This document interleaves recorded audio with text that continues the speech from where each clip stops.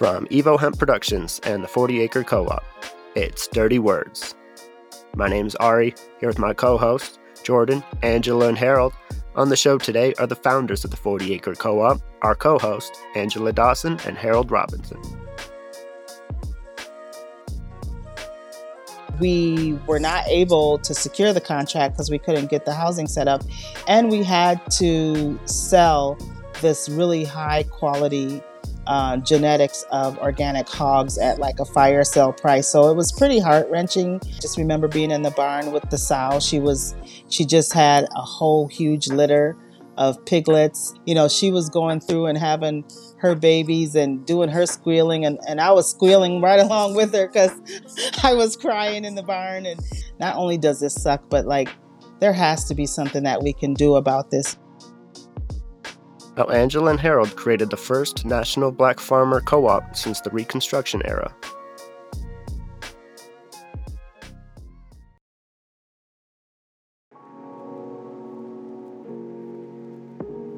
In 1920, nearly 1 million black farmers worked on 40 million acres of land, making up a seventh of farm owners. Today, only about 49,000 of them remain, making up just 1.4% of the nation's farm owners, with less than 4.7 million acres of land, and nearly 90% loss. In this very small group are two people that are actively reversing this trend, and those people are Angela Dawson and her husband Harold Robinson. Angela and Harold are pretty used to beating the odds. The new couple once lost their farm after being denied a USDA loan on unfair grounds. After starting over on a much smaller farm nearby, they created the 40 Acre Co-op to help black farmers cultivate hemp and change their historical narrative. Angela Dawson is a fourth-generation Midwest farmer, a cooperative advocate, and a public health researcher with 25 years' experience of community development. Her passions have been to integrate her academic and professional expertise to solve emergent community issues related to agriculture, technology, and entrepreneurship. Harold Robinson is a third-generation farmer who grew up on a small farm in northern Iowa. He's a former police deputy, an Army veteran, with 2 tours in Iraq and 1 in Afghanistan. Currently, Harold is the chief project manager, covering transportation, logistics, and property management for the co-op. Following pilot crops in 2019 and 2020, 2021 was the co-op's first official year as a wholesale and retail operation. The co-op also recently secured its first commercial relationship with Evo Hemp, a hemp nutrition company based in Colorado. The grit that it took to face this challenge comes from a complex story, not unlike many other farmers, especially farmers of color. Super happy to be here today, guys, on our first episode of our Dirty Words podcast.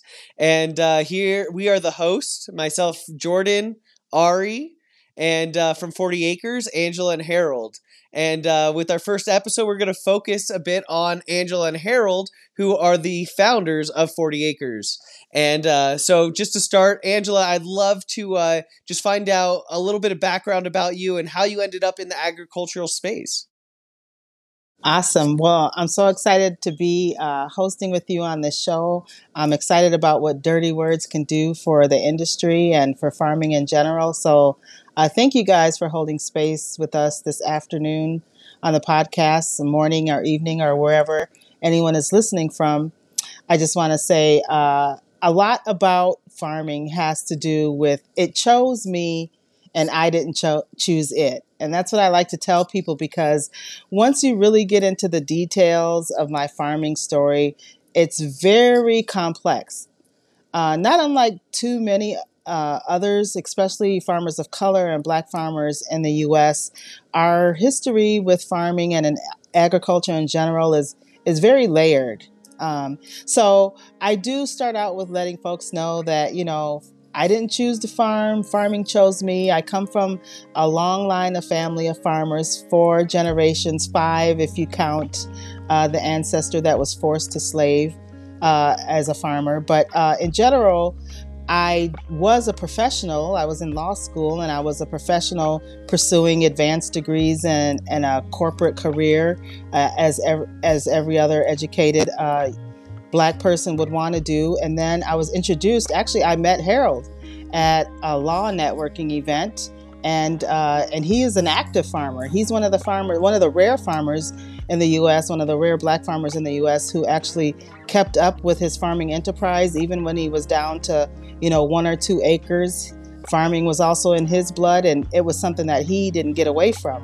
Unlike a lot of us where, the history of Black farming in the U.S., 98% of Black farmers have lost their farming businesses over the last 100 years. So Harold's an anomaly in and of itself, is that he was an active farmer at a time when there weren't, I believe even in the state where I'm at, where we live in Minnesota, I'm not even sure that there were any other Black farmers. So he immediately caught my eye when he told me the farming story, and really it made me delve back into my own farming history.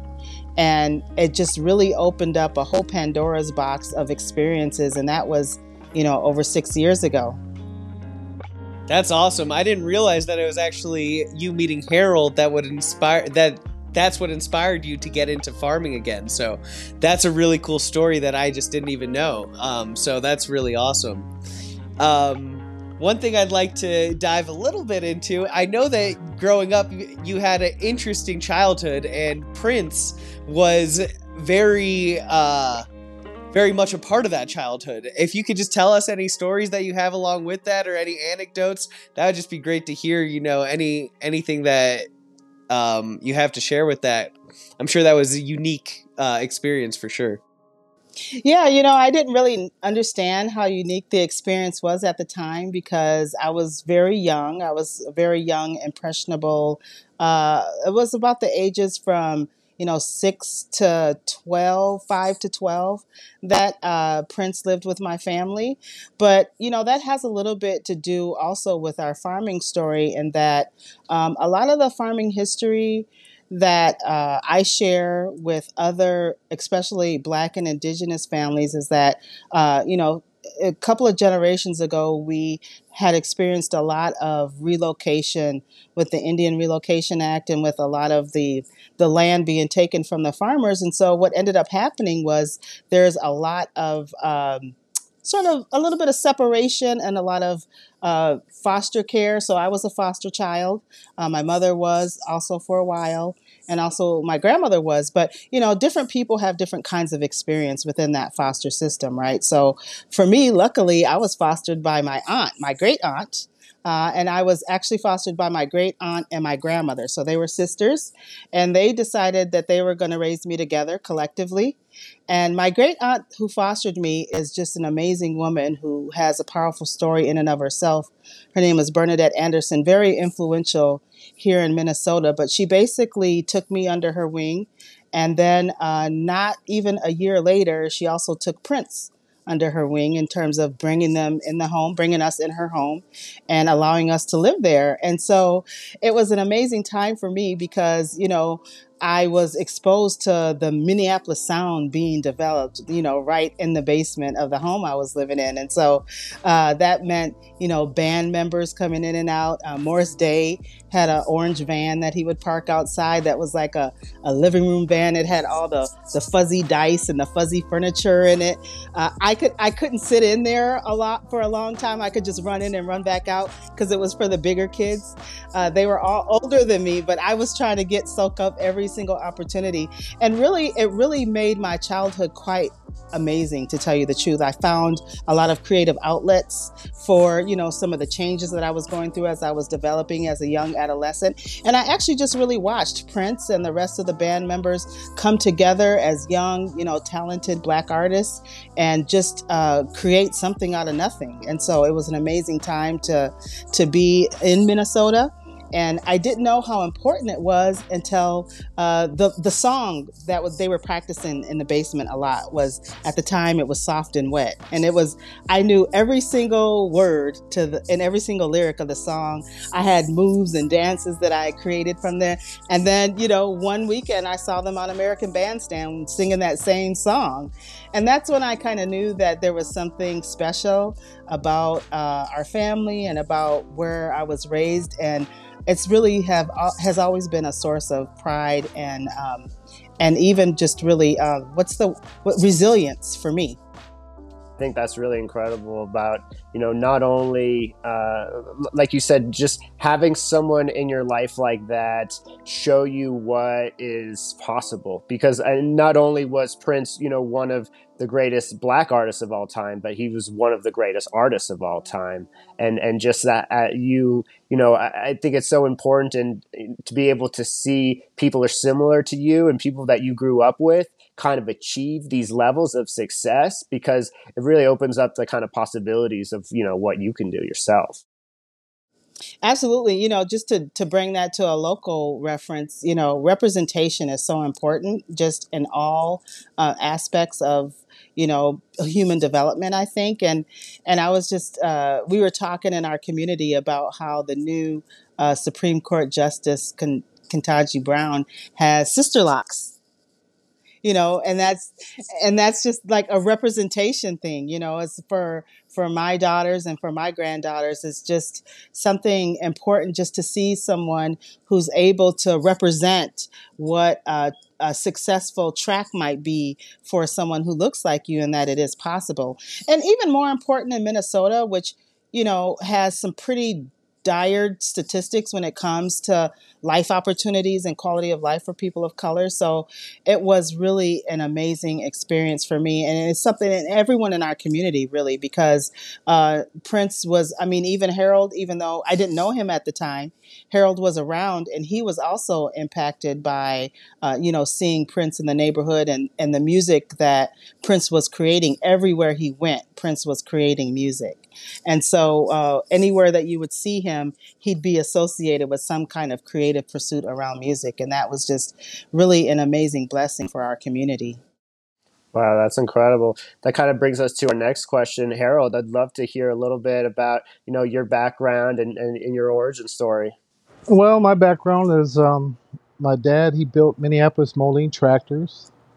He transferred to Charles City, Iowa to build tractors down there. And then that's where I grew up on a farm. I had about 500 acres to play on.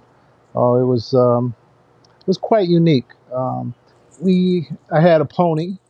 My dad also helped me learn how to ride my pony and do things like that. We had a garden outside, tomatoes, collard greens, different vegetables, carrots, onions. And then what we do is I would make a teepee out of the corn stalks, and I put a table out by the side of the road, and I sold my vegetables on the side of the road. I did 4-H as a kid with bulls, and I had a Charolais, white Charolais, and I had a Black Angus bull that I took to show. Um, yeah, it was a very unique childhood. And when we moved back to Minnesota, I never really gave up the farm, but I kind of downsized and um, kind of made it so that I could do some of the things in the city. And then I bought a farm in Wisconsin, and when I met Angela, and we started farming out there, and one thing led to another. We went to Oregon and had a good, successful farm out there. Um, Came back here, and now we're growing hemp, and we're doing pretty good doing that too. What was it like? I imagine, growing up as a kid, there wasn't a lot of farmers or, people that looked like you or, that were in your community. Like what was it hard? Did you find, strength from it? Well, yeah, it was very hard at first, being the only black kid in the school, being having my own water fountain, my own bathroom, my own lunch table. I had to back in kindergarten, you'd have to take a nap, so I couldn't take a nap where the other kids were. I had to go to the other side of the room. It was very difficult until I started playing sports and started making a name for myself in sports. Then when I came back to Minneapolis, it was a whole different other area. Now you're taking a farm boy with cowboy boots, jeans, big belt buckle, and you're putting him in the city. So now I'm totally different, Yeah. What drove you to, leaving the kind of the farm life and heading more towards kind of the city?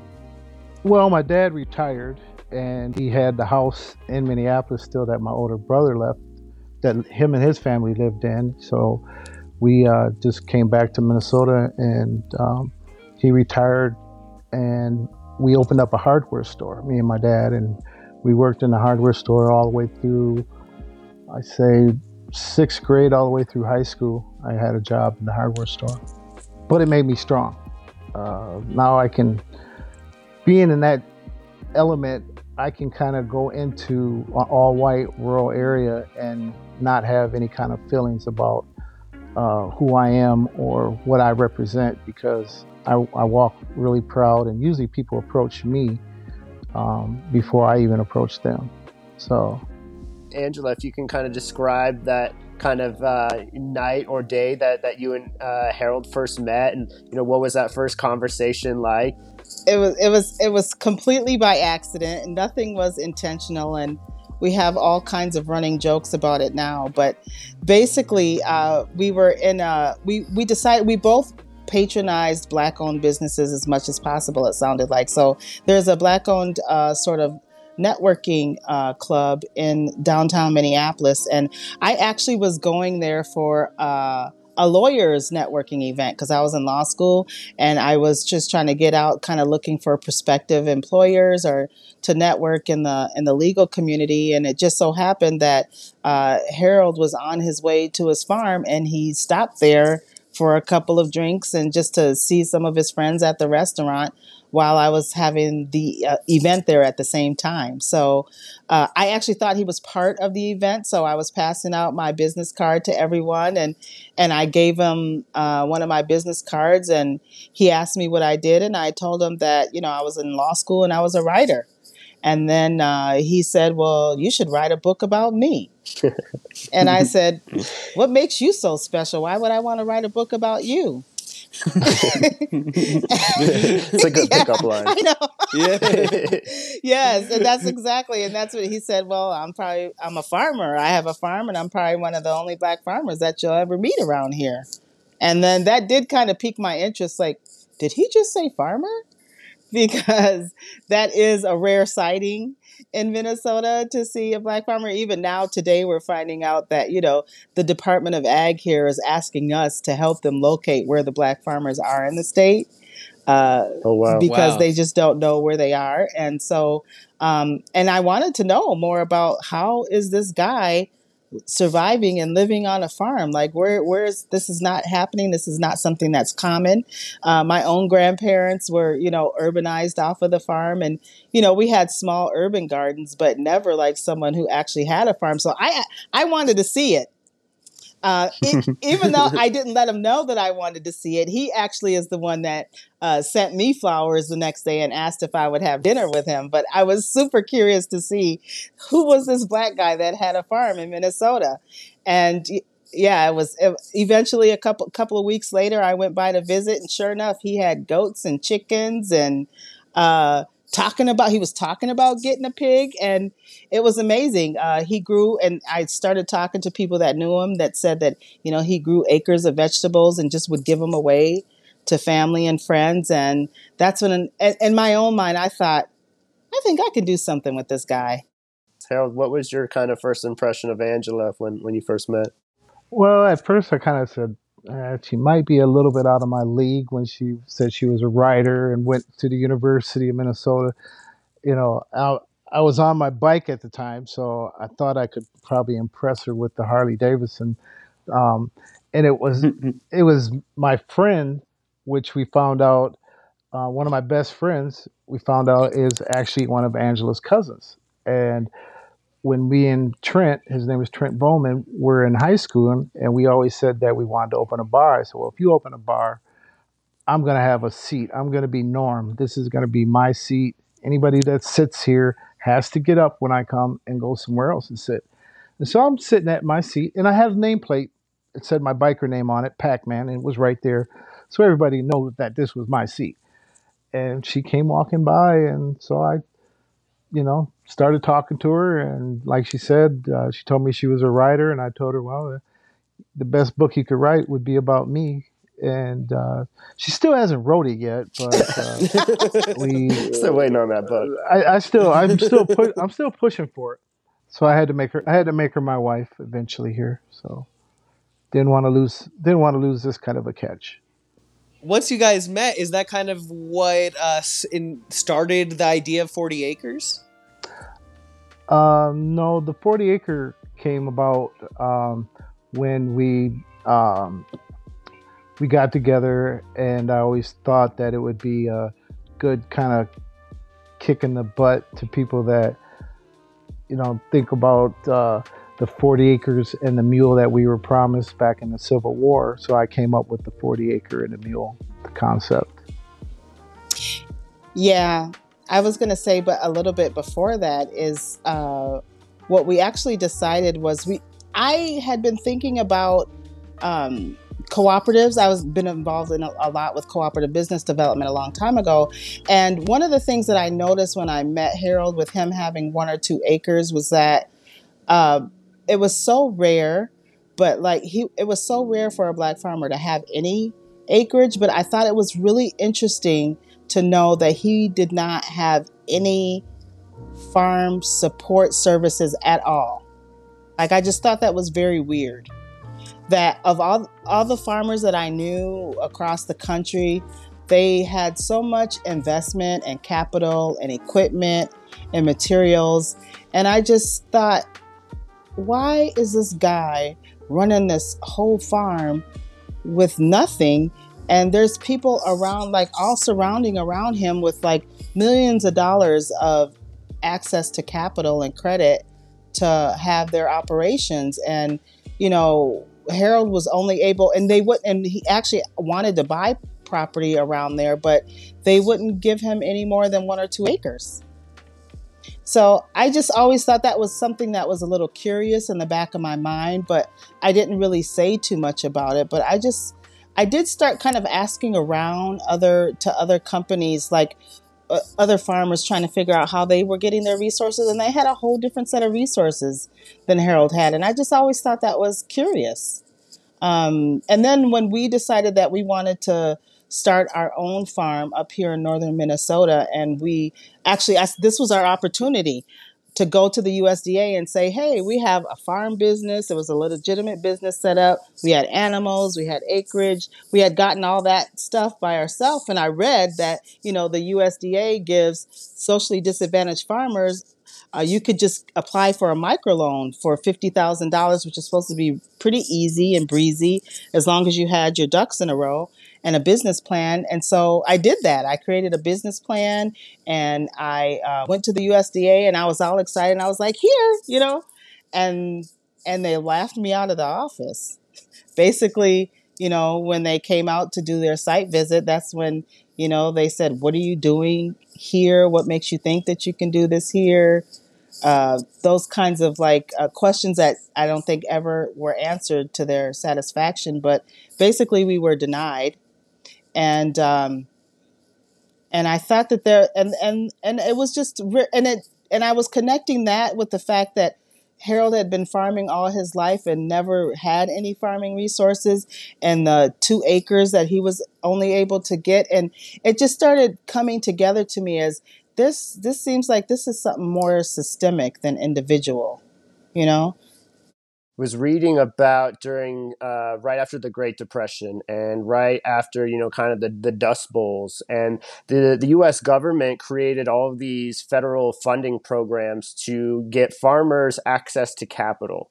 But what they did is they made it committees decide who gets access to capital. So who do we think was running these committees that were deploying this capital? Yes. They were not inclusive. We'll just say that.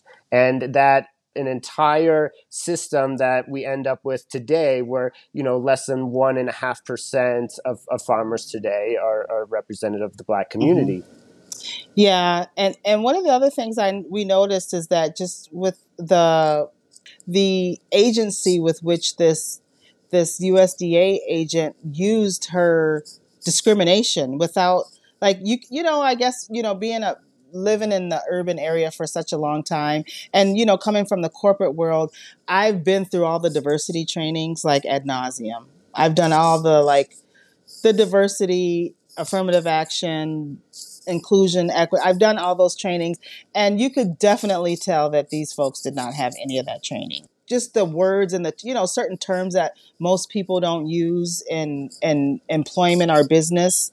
Like, she was throwing around a lot of those terms that just would mostly be like really offensive, in everyday business. So just knowing that she didn't have that training is really what led me to believe that, the USDA has a real systemic problem in that not only does it not, value diversity or equity and inclusion, but like the agents are going rogue in how they decide to implement the policies and the programs that are being advertised on a federal level, but like they're not being operationalized like that locally.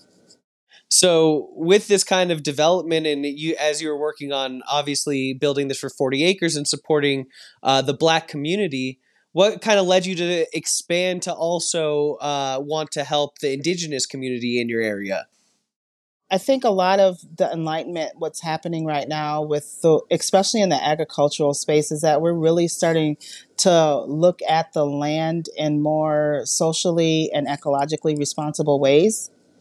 And so, first of all, my own, personal upbringing is actually a blending of multiple cultures. And so I identify myself as a Black Indigenous woman. That's most of all of the women that are made up in my family. And a lot of the just personal training and farming training that I got has been primarily from Black and Indigenous women. And so also where the 40 acre farm is at, is really located. It's on the Anishinaabe people's land, which is contested land, and where our farm is specifically located, it was set aside in a federal allotment, but it was after it was taken from the Anishinaabe people. It's been set aside for a long time, and it actually wasn't until the late '80s that the developer who built our house was able to get permission to take it out of that federal allotment to develop the land.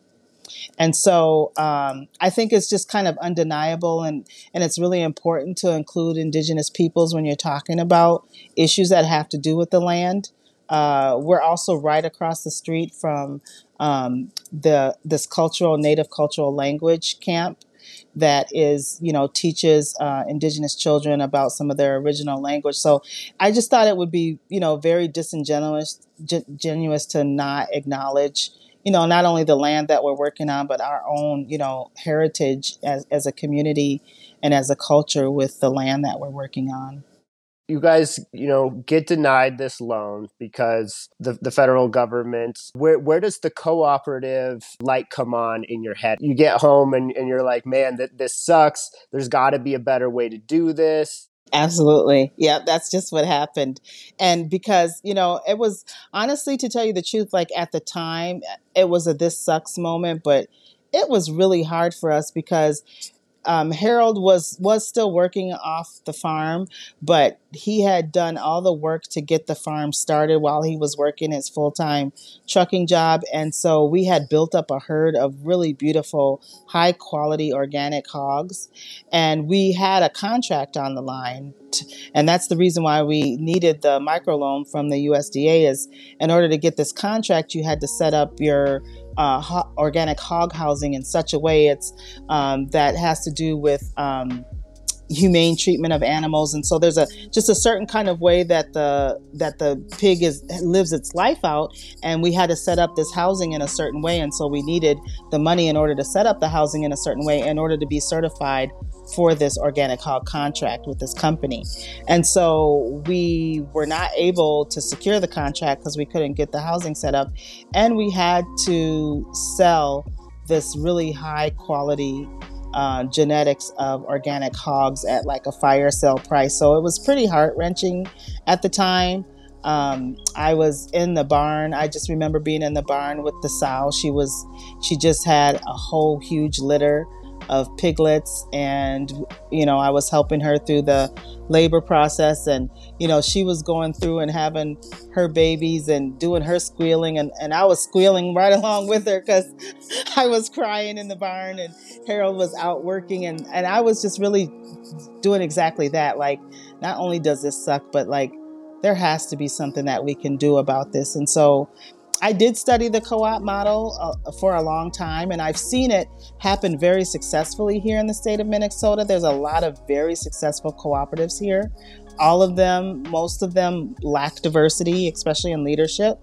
But I know that it's a very powerful tool for organizing resources for people. So I definitely thought that a co-op was a good solution to this. And then, just talking to Harold about what our next, we were trying to really figure out what our next phase was going to be. He found a way to humanely sell the hogs. And Harold, maybe you could talk a little bit about how you sold our hogs, and we were able to, how we identified how special the genetics were. Oh well, yeah, I sold the hogs to a Jamaican friend of mine who actually has the contract with Organic Valley, and I sold them under the conditions that if I was to get another farm, I would want my genetics back. So I would want to buy my genetics back from him, and um, we got this place here, and my next call was to my friend Orville and said, "Hey, I'm coming out to get my genetics back," and he obliged me, and I got some back, and we successfully had two litters this year of really nice organic hogs. Yes, but what did he say about your genetics? That they were the best genetics he's ever seen, and he's been raising hogs for like 30 years. Damn, that's awesome. Yeah, it was awesome, but it hurt when I had to get rid of them. Yeah, it hurt to the core. But yeah, we got my genetics back, and they're looking pretty good. We'll probably be having some for Juneteenth. With the genetics, so how do you go about kind of dialing in the genetics for the hogs? Well, I looked at size and length. The longer the hog, the more pork chops you're gonna get. Short little stocky ones. I winged them out and just kind of picked a good hearty boar, and I had two sows that were just as big as the boar, and bigger they are, the bigger the babies are. So that's kind of how I did it.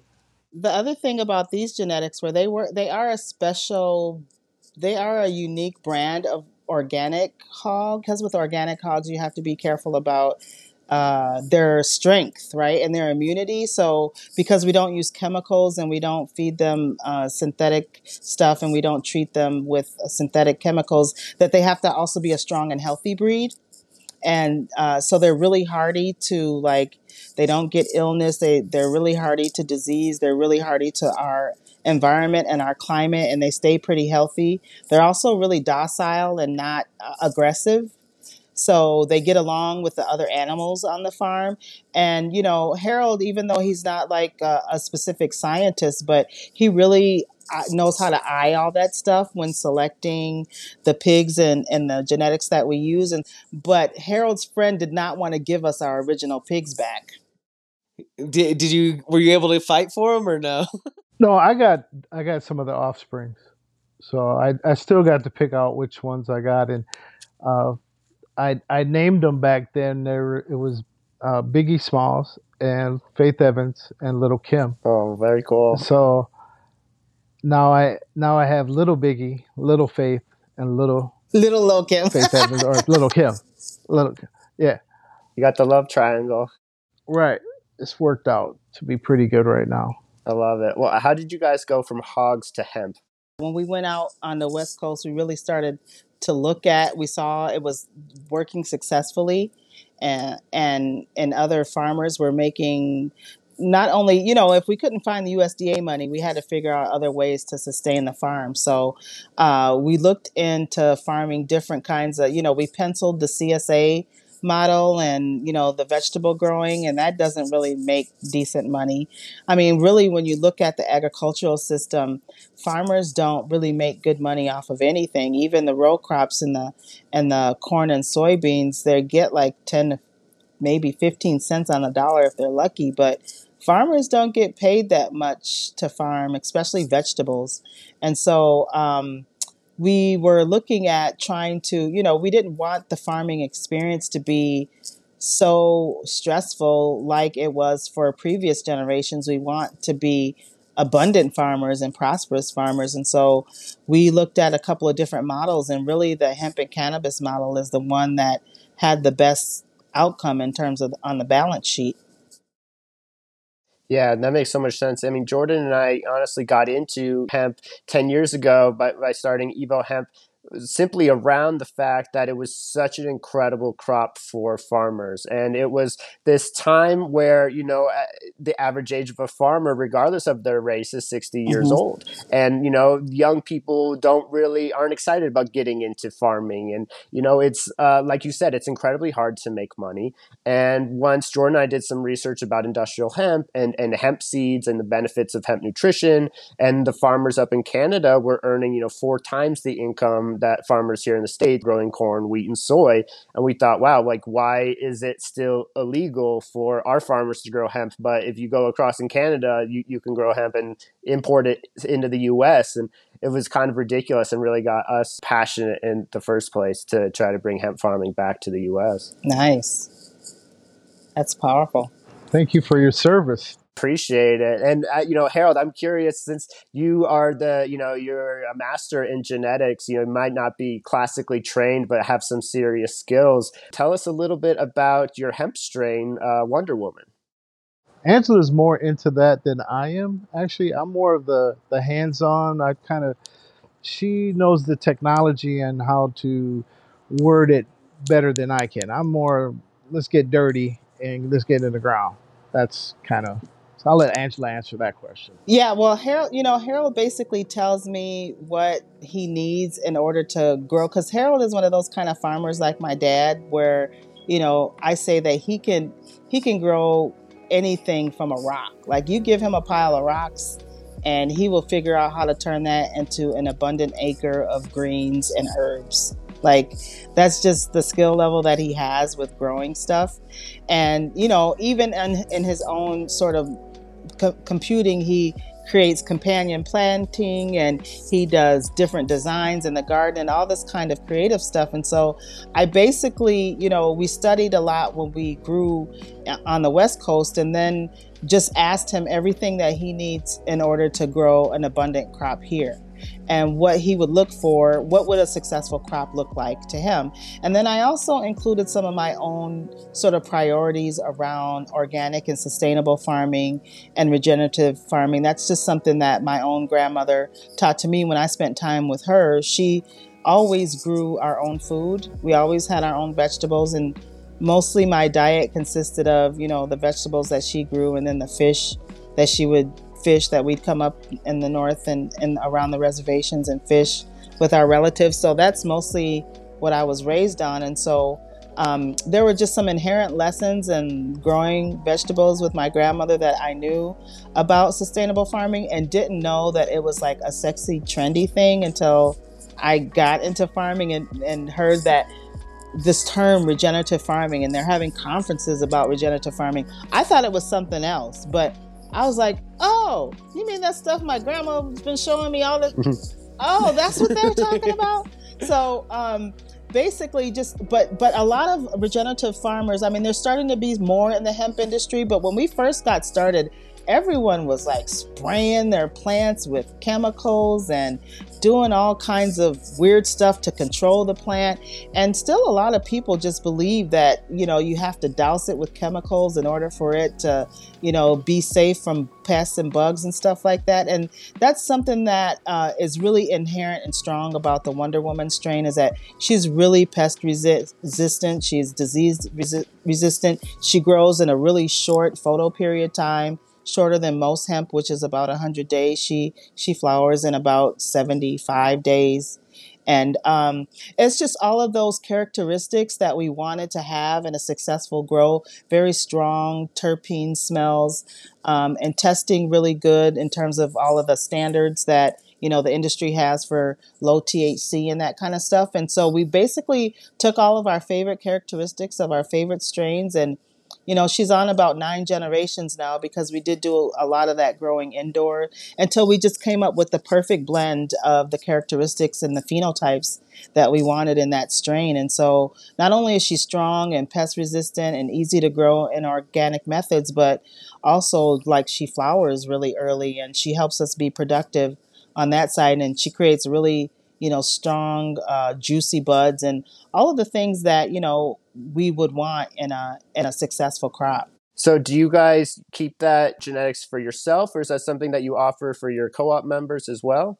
Yeah, we had some co-op members grow it last year. And actually what we do is, just because we know so much about the strain and we've worked so much with it, we have grow plans that we offer that are specific to the strain that we know works, because we've tried it. And so we do offer the genetics to members at a discounted price. We also offer it to the public, but members get a discount. And then, if they want to grow it for us and have us sell it, then we would buy it, as long as they used our SOPs, our standard operating procedures.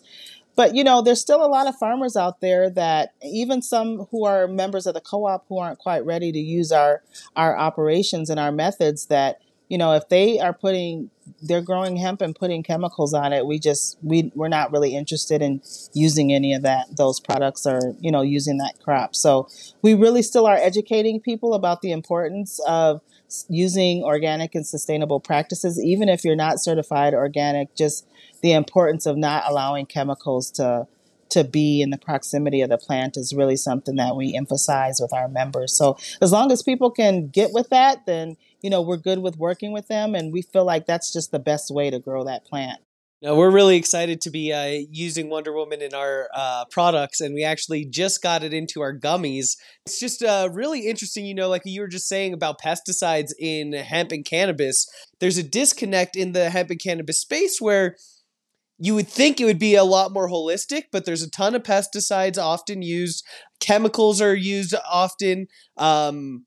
Artificial flavors, just bad ingredients into the finished products as well. And so, it's something that we're obviously very aligned on. Right. And what's so important about that too is what we feel like is how you mentioned, why we thought the co-op model was so important as a way that we can start to help. Because we also noticed that too. A lot of people you might be farming hemp or cannabis, and it's just really for the money. And it's not really for the health properties or improving the community or even the environment. And so that's one of the benefits we think of having this co-op model, is it allows us to, integrate some values into our work, and especially into our farming principles. And so it's really hard to do that outside in other business models, because really in the sort of typical old school way of doing business, it's just all about the profit first and the people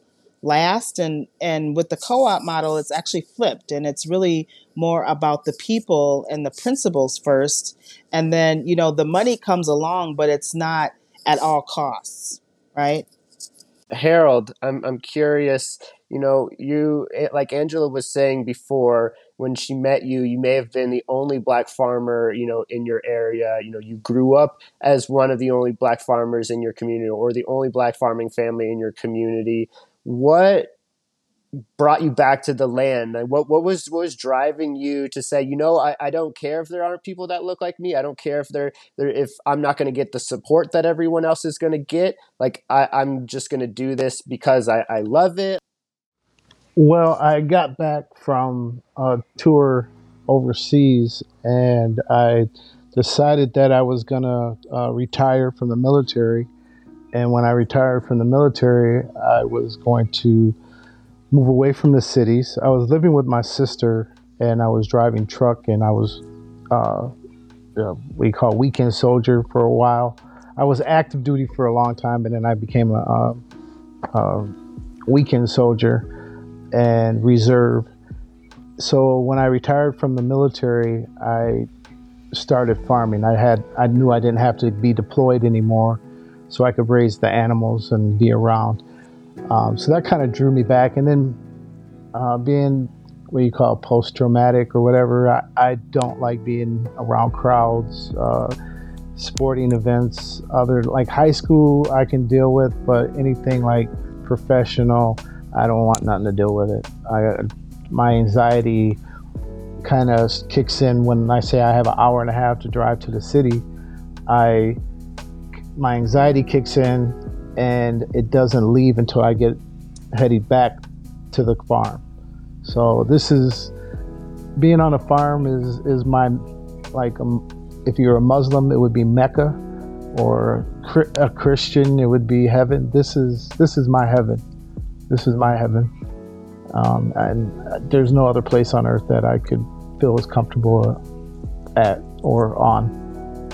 We offer like people to come out and camp out. There's a river where you can we can bring you up to one point of the river, and you can kayak or canoe down. There's therapy here, and it's 24/7 basically. That's why 40 acres is what it is. It's this character that we put out. We live it every day. One thing that I know we touched a bit on, but I would like to just go a little bit deeper, is, in 1920, Black people owned 14% of farms, and today it's less than 1.4%. And so I just wanted to see, what are the reasons for that decline? Well, I don't know if Harold has a thought about that, but I say, there was policies, with the USDA, the kind of that experience that I had, especially if you find in the South, when I got on the phone and started talking to other farmers about their experience with the USDA, some of them are like, you wouldn't believe the kinds of stuff that, in the South, the racism is known to be a lot more, I guess you would say, in your face. And so the kinds of experience that Southern Black farmers in particular had, were just really shocking when I heard those stories. But I think there was a lot of fear put into people after so many denials, too, and after so much exclusion. The people just started to feel in the Black community like it wasn't a viable occupation anymore. And so people were basically urbanized and moved to the cities. And so that's why, it's just so rare that you have someone like Harold, who just like, even all of the social societal pressures that were forcing Black people into the city, Harold still just like figured out a way to say, no, like, I'm not a city guy. My father is exactly the same way. Like, there's nothing about city life that attracts him for too long of a period. He can only be there for so long, and then he has to get back on the farm. So I think it's, not just racist policies that, were happening in the USDA, but then it started to be such a struggle and a difficulty for most farmers that they were pretty much traumatized by it. And so I still run into instances where people really associate farming with like just horrible struggle and experience and trauma, really, and they would never even consider it. And I think some of that's starting to change now, but there is pretty there's a really difficult story and past with agriculture in this country, and we're hoping, part of the 40 acre story was, to kind of to bring some healing to that story and turn it around.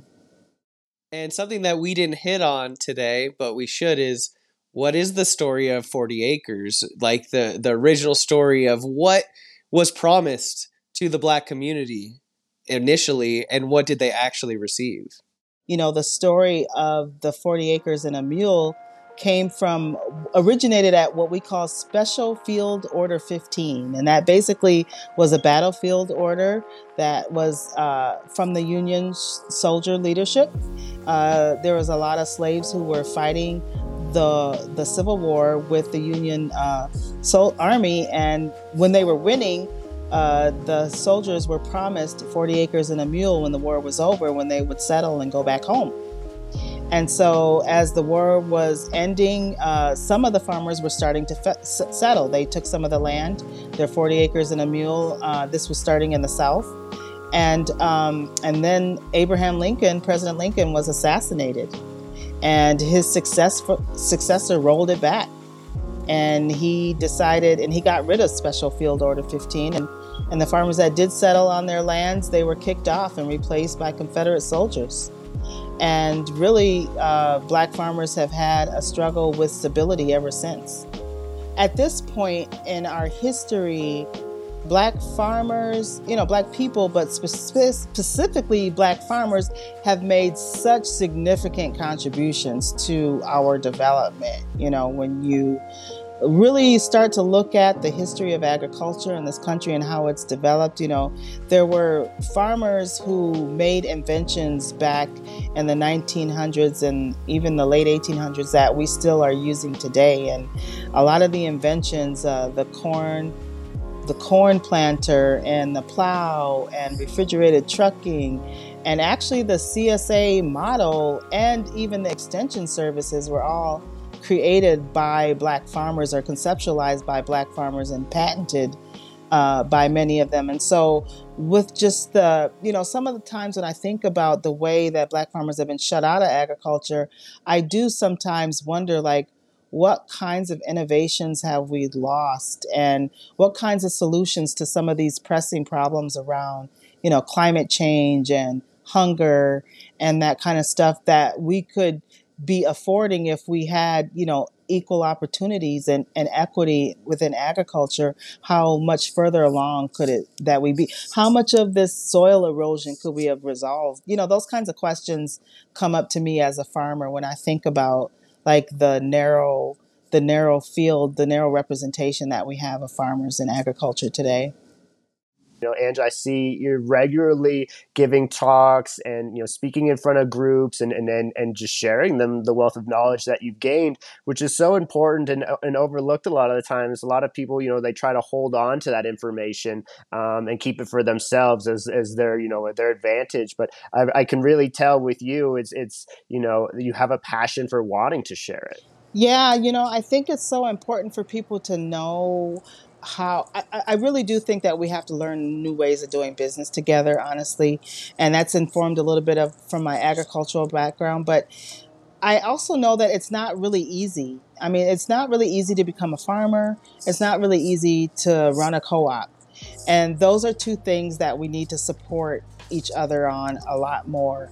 And especially when it comes to, using regenerative and agricultural organic practices, this isn't something that's just like a walk in the park.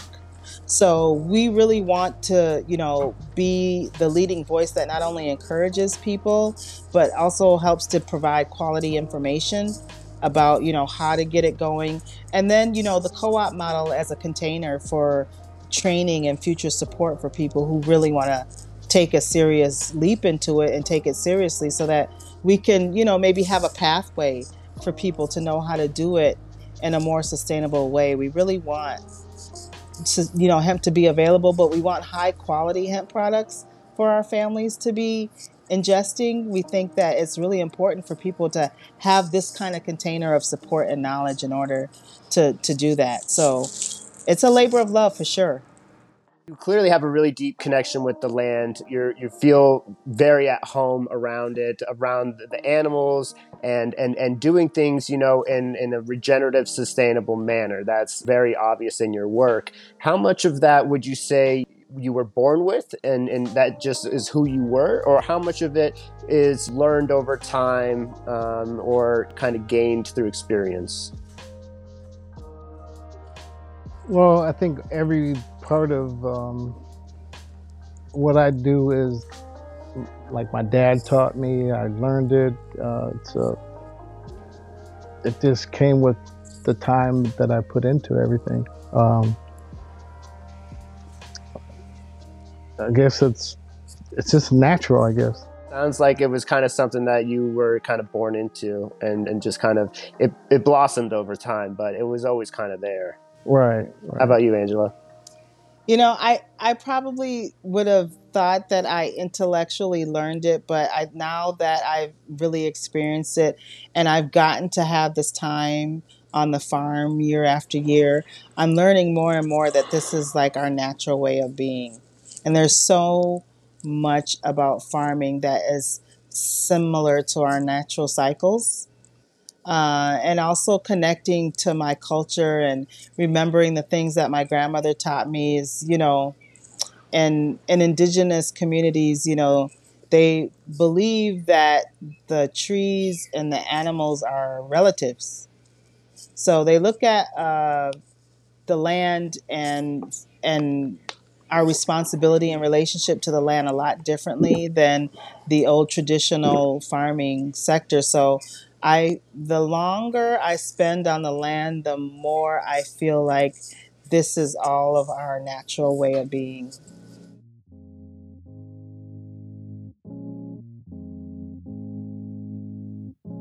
That's Angela Dawson and Harold Robinson, the co-founders of the 40 Acre Co-op. As of 2022, the cooperative has over 30 active members with a wait list of over 300. Thanks for listening to the show this week. I'm Ari Sherman, and you've been listening to Dirty Words from Evo Hemp Productions and the 40 Acre Co-op.